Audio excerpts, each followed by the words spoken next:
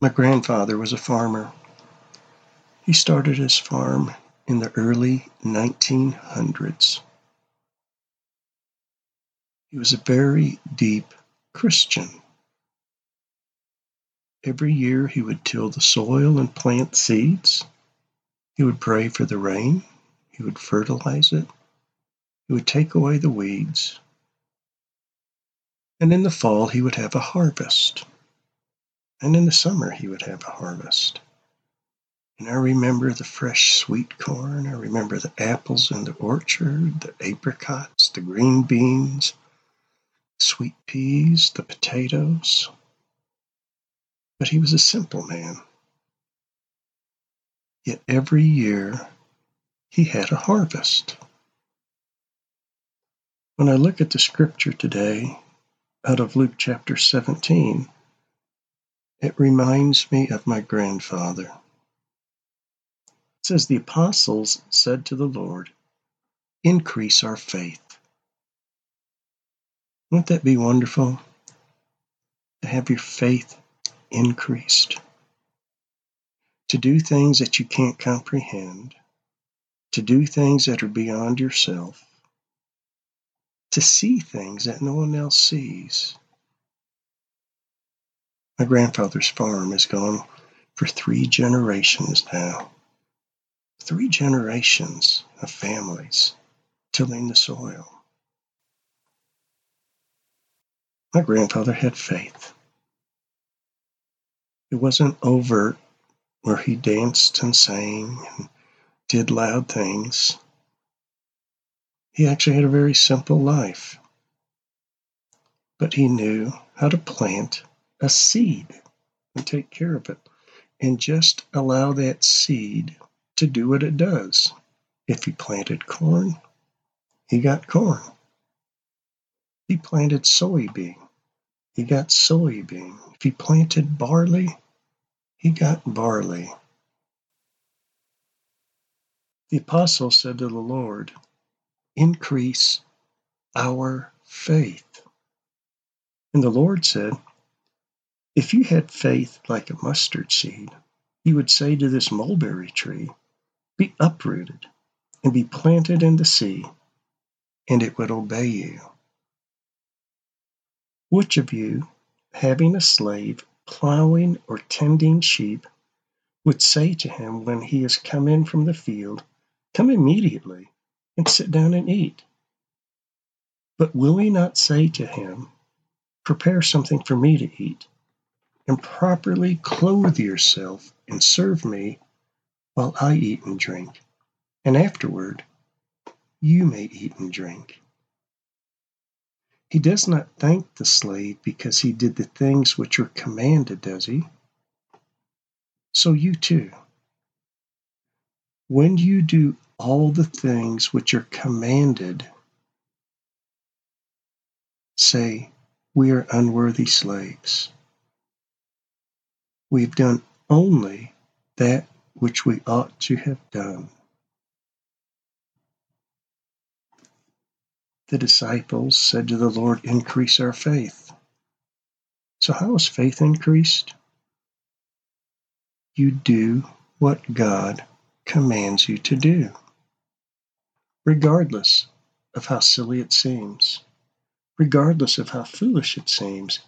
If God shows you to do something, do it. And you need to understand, faith takes perseverance. It's not something that you just automatically have and automatically do, and there's the answer. Faith takes a lifetime of obedience to Christ. In the early 1980s, I was in seminary, and on weekends sometimes we'd drive 3 or 4 hours to go visit my mother-in-law. I would go down the freeway, and at the offshoot, I would take a right and then drive to her house. While I was driving down the freeway one day, I remember looking at this hill, and for just a moment, this empty hill, this empty lot, I saw a church on it. but I saw it clearly. From that point on, while I was in seminary, I started asking about how to start a church. No one had answers. No one had really good direction. They told me to go through the board. They told me to raise money, but that wasn't in my heart. So I kept calling around, and someone said, "Well, I heard this church is looking to start a church."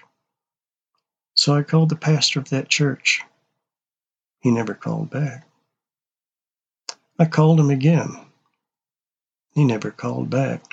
In fact, I called him 7 times because this is a pastor of a megachurch in the top 10 biggest in the state at the time. On the 7th phone call, his admin finally said, "Look, he's walking by here right now," and just handed the phone to him. I told him what I wanted to do. He said, "Meet me at this restaurant. I'll be up in your neck of the woods in 2 weeks." So I got there, and actually I got there 10 minutes early, which was not normal for me. And as I walked in, he was walking down into the restaurant. What I didn't know at the time is that was a personal thing with him, that you should always be somewhere 10 minutes early. We sat down, we had breakfast. He was hesitant. I told him I wanted to start a church, and finally he says, "Where do you want to start it?" So I drew a map.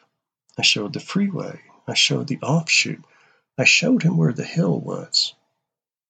And he took the pen out of my hand, and he circled that hill. And he wrote the words, "Right now." You see, the week before, the man who owned that hill had given it to him to start a new church.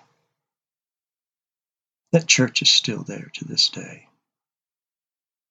That church is still serving its community.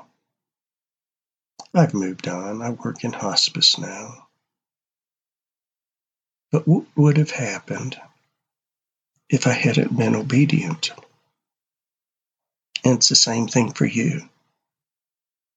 To have faith, you must have obedience. Father, take your child today.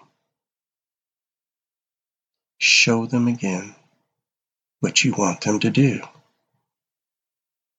and let them be obedient. Let them know that you will bring it to light and truth. Amen.